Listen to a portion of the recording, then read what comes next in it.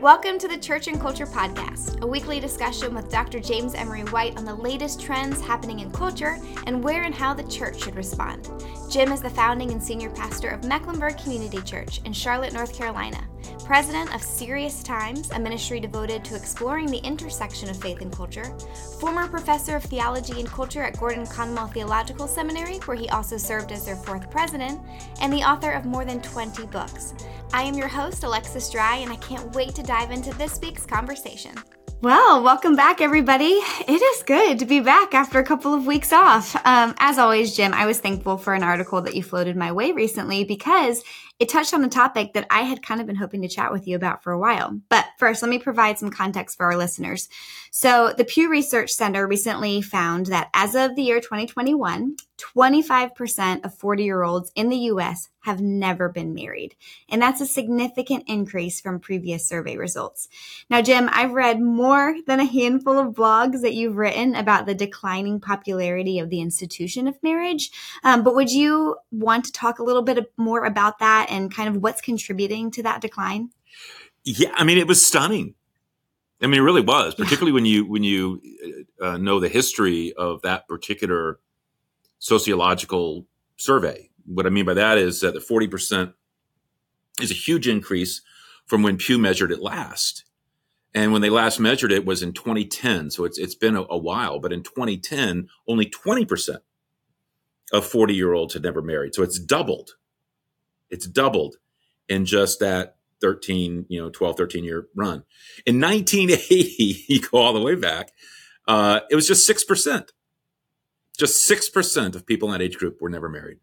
So, when you read something like that, it goes from 6% never married to 20% never married to now 40% never married. It does feel like marriage is in a bit of a free fall. Well, it begs the question as to why. And you could simply conclude, and I think this is what many people would do anecdotally. They would just conclude, well, people are just foregoing marriage in order to live together. They're just living together. That would be kind of the intuitive reason that you would give for them never being married, that they're just cohabitating with somebody. And I think that's a part of it. There's no doubt that living together outside of marriage has become a normalized mainstream thing. We don't even hardly raise an eyebrow about it anymore. And it's not hard to see why when you look at it from their perspective. In fact, right now, I think more than 70% of those who marry have lived together before they got married, 7 out of every 10. And I get it. I don't agree with it biblically, but I get it. It seems like you got everything to win and nothing to lose by living together first. It's like, I don't mean to be crass about it. It's like taking a car for a test drive first. Who wants to buy a car they never sat behind the wheel of?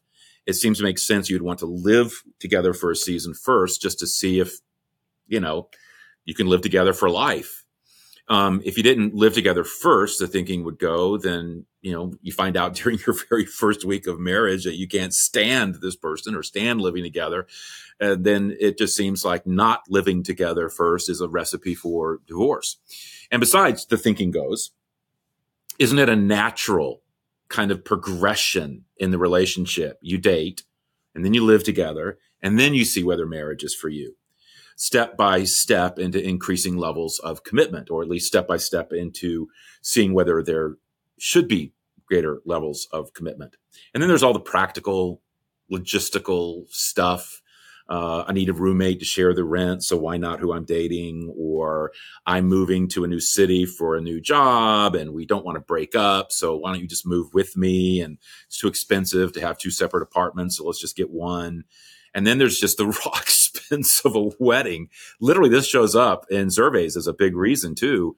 One survey I read found that 73% of millennials and Gen Zers said that getting married is just too expensive. They just can't afford a wedding. And I get that, too, as a father of 4 and 2 daughters who got married within 6 months of each other. The average cost of a wedding right now is around $30,000. That's what the average person pays. So that's the thinking behind living together before marriage or living together instead of marriage. But there's more to it than money. Or even pragmatics, or even just choosing to just live together. Because this is what I found interesting, which is why I preface this by saying the intuitive answer is that they're just living together. That's what you would think, kind of almost anecdotally. It's not. It's not. Only 22, I did some digging on this. Only 22%, knowing we were going to talk about this, of never married adults age 40 to 44 are living with somebody. Almost 80% of the never marrieds are not cohabiting with somebody. So while choosing living with someone versus marrying someone is contributing to the rise of the never marrieds, it doesn't explain it for the majority of the never marrieds. So what would that larger reason be? Well, a growing number of people, and I think this is the 30,000 foot kind of answer to the question, and we can drill down into various things, but they're just feeling that marriage is an outdated tradition. Younger generations don't feel like marriage is foundational to their lives. They didn't go seeking it. They didn't feel like they had to pursue it in earnest. And, you wind up 40 and you're not married. It's like, well, big deal. I mean, that was never a driving factor for my life. They just don't view it the way older generations did. One survey found that 85% of those in younger generations just did not believe that marriage was necessary to have fulfilling and committed relationships or to have a fulfilling and life. And in an increasingly secular world, that makes sense. Marriage historically has been, and well, should it have been, rooted in spiritual faith. And studies that those who aren't married tend to be more liberal in their political views and less religious in their spiritual lives would feed into that. But having said all that, and this may seem contradictory, I found it an interesting, just to kind of get all the research stuff out there. 83% of all millennials and Gen Z plan on getting married. They have this view where they're not getting married. They don't feel like they need to get married. They feel it's outdated, but then they say, well, do you feel like, you plan on getting married someday? And most of them said, yeah, like more than 8 out of every 10. Only 17% said that they don't plan on getting married.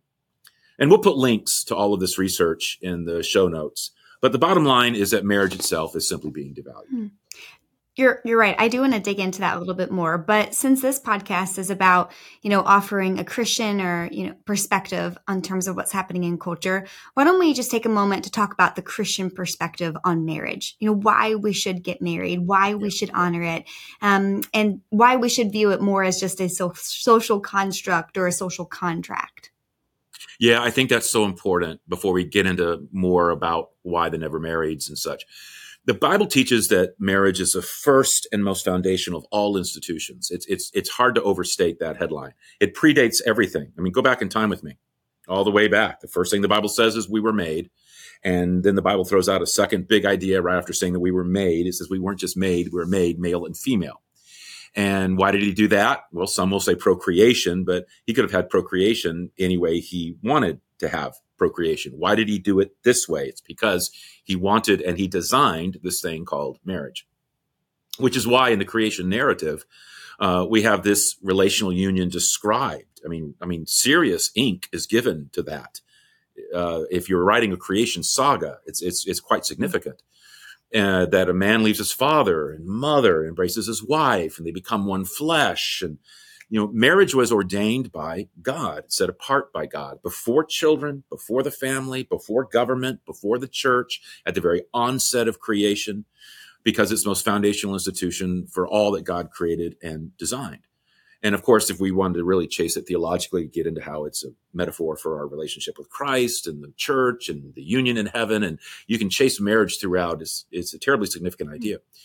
But it's what everything was meant to stand on culturally and socially. Everything in society revolves around this most basic social, relational, spiritual unit of human community. And because of that, it's the most important relationship that we have been given, and one that is the most important to protect and cherish and to steward. That's why the Bible says when people get married, the idea is not a legal contract or a social construct. No, the two have become one. The Greek word for in the Bible that we translate becoming one, Greek word kolomenos, which literally means glued together. Glued. Not you can't get it apart. Think super glue. Because marriage needed to be that strong of a foundation. Because everything else would be resting on it. It couldn't be seen as transitory. It couldn't be seen as superficial. It couldn't be seen as plastic. It couldn't be seen as weak. If everything rested on it, then it had to be the most solid and strong institution of all. Solid in terms of definition, solid in terms of commitment, solid in terms of position and place, which is why the Bible teaches it is to be held in honor. You lose that view of marriage. You water down that vision of marriage, and you're going to see what we're seeing today, which is people approach marriage with a take it or leave it mentality. Now, an interesting common denominator that was detected by the survey was that college-educated 40-year-olds are more likely to marry than those without a 4-year college degree. And when I first read that, I thought, okay, well, that makes sense because college is where people tend to meet their spouses. And if you're not going to college, then your pool is more limited. But I was curious, like, is that how you interpreted that finding too? No. but I don't. My response is not lengthy though to that, because I found that part of the research interesting. Conventional wisdom has it that you go to college and there you meet your future spouse, and if you don't, by the time you graduate, you've missed the golden window of opportunity. But I think there is more to it than that. Something that's kind of simple, quite frankly. We've talked about the money dynamic, and Gen Z and millennials will talk about the money dynamic as being significant in their thinking, at least for the delay of marriage. And it's no secret that those who have college degrees tend to have higher incomes than those who do not. If money is a factor in whether or not to get married, it would make sense that you would have a higher percentage of never marrieds among those with lower incomes than those with higher incomes. Interesting. Now, another finding from the survey was that a higher share of men than women have never married. And I'll confess, that took me by surprise because I would have assumed that, as modern women have become more career focused than ever before, that they would be the ones delaying marriage. So what do you think is behind men not getting married? Well, I'm going to say some things that I think only a man can say because if someone else said it, it would be considered sexist. Okay. So let me say some things about men. That did not surprise me. First off, with more women in the marketplace than ever, I mean, you're right. You would think that they would be more inclined than in the past. Might be, or less inclined. I'm sorry, in the past to get married or have children. Things that might be seen as barriers to their career. Here's why it didn't surprise me. I find that women are more willing and able to commit than men. And I'm painting with a broad brush here, but I also have worked with people a long time. And I also find that women have often a better bandwidth for juggling things like marriage and a career than men. And they just are able to handle more. More and more men today, I find, are commitment averse and they're sacrifice averse. And on the whole, are less spiritual in terms of their values. I'll go further where angels fear to tread. And again, last 5%, and that's the effect of pornography. It's profound. And while women view pornography not at the percentages of men. And porn has been proven to do several things relevant to our conversation, such as changing our experience with sex, creating distance with sexual partners, both emotionally and physically. Those who watch porn often find themselves unable to be sexually aroused by their actual flesh and blood partner. But even more to the case, I mean, this is really coming out in survey after survey and many, many studies that men are choosing pornography over real world relationships. They're not even dating. And they're not even, I'm not trying to get into a Christian ethic on this. I'm just talking about culturally. They're not even seeking flesh and blood sexual partners. They're more comfortable with pornography. They're getting their sexual satisfaction from pornography. And so marriage is, yeah. So you add up commitment averse, sacrifice averse, values deficient, pornography addicted. No wonder you have more men in the never married category than women. I feel like I just want to give like a collective sigh on behalf of women out there. Well, you should. It's. But I mean, I say I say at that front part in admiration of women, but I've just seen it so many times. That, yeah. So Sure. Well, I want to consider then the alternative that more and more, I guess, like 30 somethings are choosing, because they're opting out of a spousal relationship to be their primary social connection. And so I imagine that then peer and familial relationships would become the more critical way of finding relational fulfillment. And yet, again, I've heard you talk before, and I've read study after study that younger generations are plagued by a pandemic of loneliness. So I guess my question is, are 30 somethings trading marriage for friendship, or are they just walking away from relational connectivity kind of altogether? yeah, that's a terrific question. And first, you're right, absolutely right about loneliness. I wrote about this in my book, Hybrid Church. And as you may remember, we also dealt with it, or I talked about it in a recent message at MEC as part of a series team taught with you on Jesus's inner circle, which consisted of Peter, James, and John. I wish we'd had time to pursue Mary, Martha, and Lazarus, but it would have been a different tack. But as we looked at the three key events where Jesus pulled those three men together for them to be a foursome, and how we just kind of went into his inner circle stuff. And of course, people will know that's the raising of the dead girl and the transfiguration and then the Garden of Gethsemane. It was a good series, but it brought to light how, and this was kind of my job in the series, but to get into how one of the dynamics of exploring the inner circle of Jesus is how many of us don't have an inner circle at all. And we're marked by this. But back to loneliness. The global insurer, Cigna, and this is something I actually talked about in the series, polled 20,000 Americans ages 18 and over, and they did it using the UCLA loneliness scale. And if people aren't familiar with that, that's a 20-item questionnaire designed to gauge loneliness. And the way they do it is they give you 20 statements, and each one of these statements is kind of a loneliness statement, and the number that you affirm will determine your score. So your score can range from 20 on the low end to 80 on the high end, depending on how many statements you affirm. And the more you affirm, the higher your score. So there are statements like, there is no one I can turn to, or I have nobody to talk to. One that stood out to me particularly was, people are around me, but not with me. So the more you answer, yes, I often feel that way, or yes, I sometimes do feel that way, your score goes up. So a score in the 20s shows that, you're not particularly lonely. You've got a fair number of good relationships in your life, and you wouldn't affirm many of those statements. You consistently answered that you never or rarely feel what those statements describe. Score in the 30s shows that you answered more than a few with at least sometimes feeling that way. And the national average, this is what stunned me, was not in the 20s. It wasn't even in the 30s. The national average was 44. That was the score. I mean, we're lonely. And social media is not helping. We all know that you can have 1,000 friends on Facebook and have no one to call with a flat tire or when you have need, which may be one of the reasons why Generation Z, the youngest generation surveyed by Cigna using the UCLA loneliness scale, was the loneliest of all. Their average was not 44. Their average was almost 50 in terms of their score.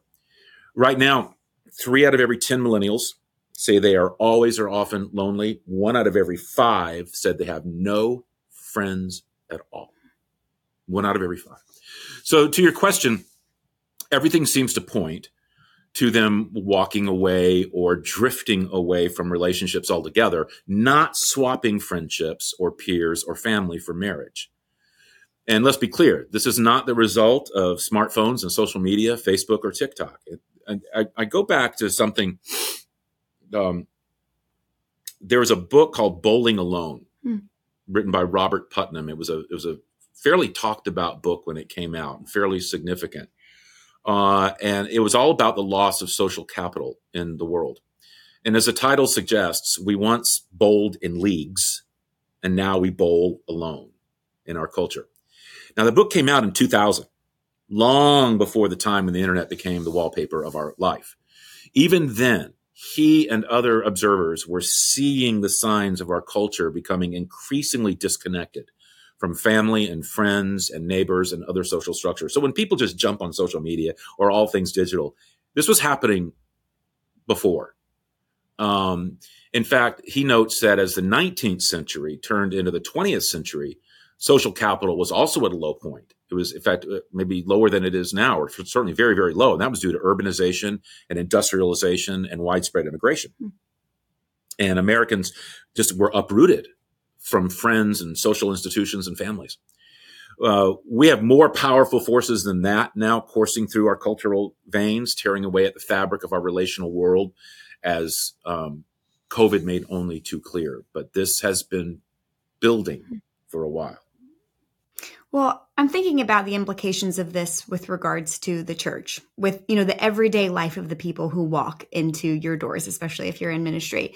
Like if you're giving a sermon or teaching a class on marriage, you have to realize that a large percentage of the people in your congregation or your class, they can't relate. And I think, you also can't assume that the parents of the children in your kids program or your student programs, that have two involved parents entrusted, with the care of those children or students. The people who attend a premarital class you might offer, might not be in their 20s. They might be in their 40s.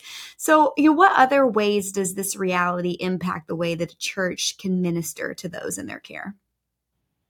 You're so right to bring up the new realities of our day and the sensitivities we must have. And I love the examples that you gave. They're really spot on. You raised some very good ones. So let me just affirm that, but throw out maybe a few more. First, we need to get a good theology of singleness that goes along with our theology of marriage. I think, we probably heard 1,000 sermons on marriage, and we have a theology of marriage, but I don't think we often have a theology of singleness. And I read an article recently, and I love the title of it, and it was sad that it was needed, but it was titled "Singleness is Not a Sin." And again, we'll put a link to that in the show notes. But the answer is, of course, it's not. It's not a sin. In fact, the Apostle Paul, as we kind of build a little short précis of what a theology of singleness would be, we need to remember that the Apostle Paul wrote that he wished everyone could remain unmarried, like he was, so that they devote themselves fully without distraction to the cause of Christ. And that was in 1 Corinthians. So it's not a sin. Paul wasn't married. Jesus was not married. Many heroes of the faith were never married. Two of my biggest heroes of the faith, influential in my life, were never married. John Stott, Corrie ten Boom, neither one married. And nowhere does the Bible universally affirm, or command, I should say, it doesn't ever universally command marriage for everyone.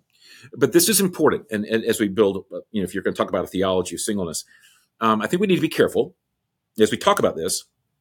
Paul's admonitions about better to be single, as well as the historical debate about whether monasticism is superior to marriage, which was the basis for, say, for example, Roman Catholic priests being celibate.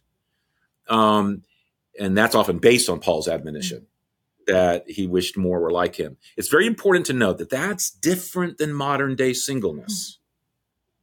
It wasn't about being unmarried in general, but being unmarried for the sake of the gospel. Right. Paul encourages singleness for complete commitment to the mission. He also says that if you face sexual temptation, particularly for those who desire marriage and children, he says, get married. Get married. And in fact, he says, quickly. But sooner than later.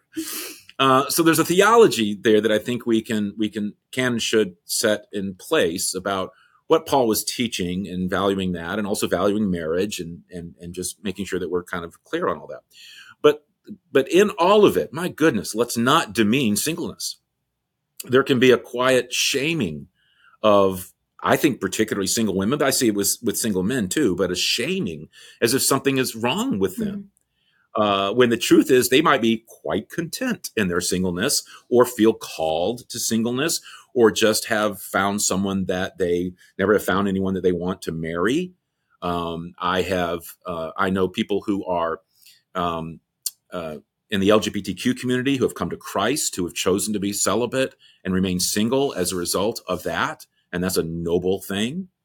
For goodness sakes, though, if getting married hastily can be tragic, let's applaud those who aren't married because of a lack of suitable Christian partners, or who have a good, healthy fear of divorce and are selective. So that's what I would say first. We need to get a good theology of singleness. Second, we need to speak to and see singles and perhaps particularly speak to and see single parents. Now, what some interpret that to mean, like if a church really is going to see, cater to, serve singles, it means we're going to have a whole bunch of singles events so we can quickly get them married. Almost I've heard people say we just create a Christian meat market and where they can all meet each other. And that may be what some singles want from a church. But the deeper need is to speak to their value and to speak to their needs and their challenges. I'll never forget first time I did this and the response that I got. I was doing a series on marriage and family. Now I do it routinely, but I did a series on marriage and family, and I devoted an entire message to those people who are single parents, and particularly through the lens of the most famous single parent in biblical history. And if some people are saying, whoa, okay, who is the most famous single parent in biblical history? Well, Mary. They forget about that dynamic of her life or how that played out. In all 4 accounts of Jesus' adult life, there's not a word mentioned of Joseph. When Jesus returned home, when he interacts with Mary, no Joseph. And on the cross before his death, he asked John to watch over Mary, which insinuates that Joseph was dead. And as the eldest son, Jesus had carried that responsibility to that point and now asked another to watch over his mother. Mary was a widow. And regardless of exactly when Joseph died, his death explains why Jesus didn't begin his public ministry until his 30s. He was providing for the family. He was carrying on as a carpenter or construction worker, as taught by his father. He assumed the role of caregiver until his brothers were old enough to assume primary care for their mother and the other siblings and freed him up for his vocational ministry. And from that, I remember I talked to those who were single parent moms, because the typical single parent is a mother. I asked them if they thought about the fact that Jesus was raised by a single parent mom. And then I told them, you know what that makes me think? It makes me think that maybe God has a special place in his heart for those who are thrust into that role. It makes me think that all of your efforts, when it feels like you're fighting an uphill battle, wondering if you'll be able to pull off this single parent thing, they may turn out okay. Jesus did. And then I talked to those who were single parents, because this was running through my head, who felt that, well, God can't possibly have tenderness toward me and my situation because I'm a single parent through the trauma of divorce or an out of wedlock birth. Somehow, yes, I'm a single parent, but I'm on God's bad side for being a single parent. So I can't ever be part of Mary's group and never will be. They think there's some kind of scarlet letter on their chest that results in God caring about single parents who are widows, but not divorcees or those who made a sexual mistake. Well, I didn't make light of divorce or sex outside of marriage because, no, that's not God's perfect will for anyone's life. But to view either one as the unpardonable sin that brings about the wrath and scorn and rejection of God the rest of their life is simply wrong and simply not true. Or that somehow it makes God's heart shrink toward you as a single parent and the struggles that you face. All to say, every time I teach on the importance of fathers, for example, to the family, I always try and tack on a special message to the many single parent moms who may feel an extra dose of discouragement and defeat and guilt and shame and helplessness and fear. So have a good theology of singleness. Speak to singles and see singles, and particularly single parent moms. And when you're talking about things like marriage and family, and remember, you've got these precious souls there, listening, struggling, and you're sitting there trying to cast a vision for marriage and family and homes and dads and men, and they're just dying in a pile. So speak to them. Don't forget them. And then finally, I would say, on top of the sensitivities that you already have mentioned and that I brought up, we just, as a church, we just have to take the building of community seriously, and assimilating people and connecting people and creating spans of care and support for people, and to make sure that we're not doing it for just one demographic subset of people in our church, but we're doing it for everyone, and that includes singles, and maybe singles most of all. That's good. Well, like I said, it's good to be back. These are conversations have been missed the last couple of weeks. So thank you, Jim, for taking in this on this week. And for those of you who are listening, make sure you join us again next week and find out what we're going to talk about next.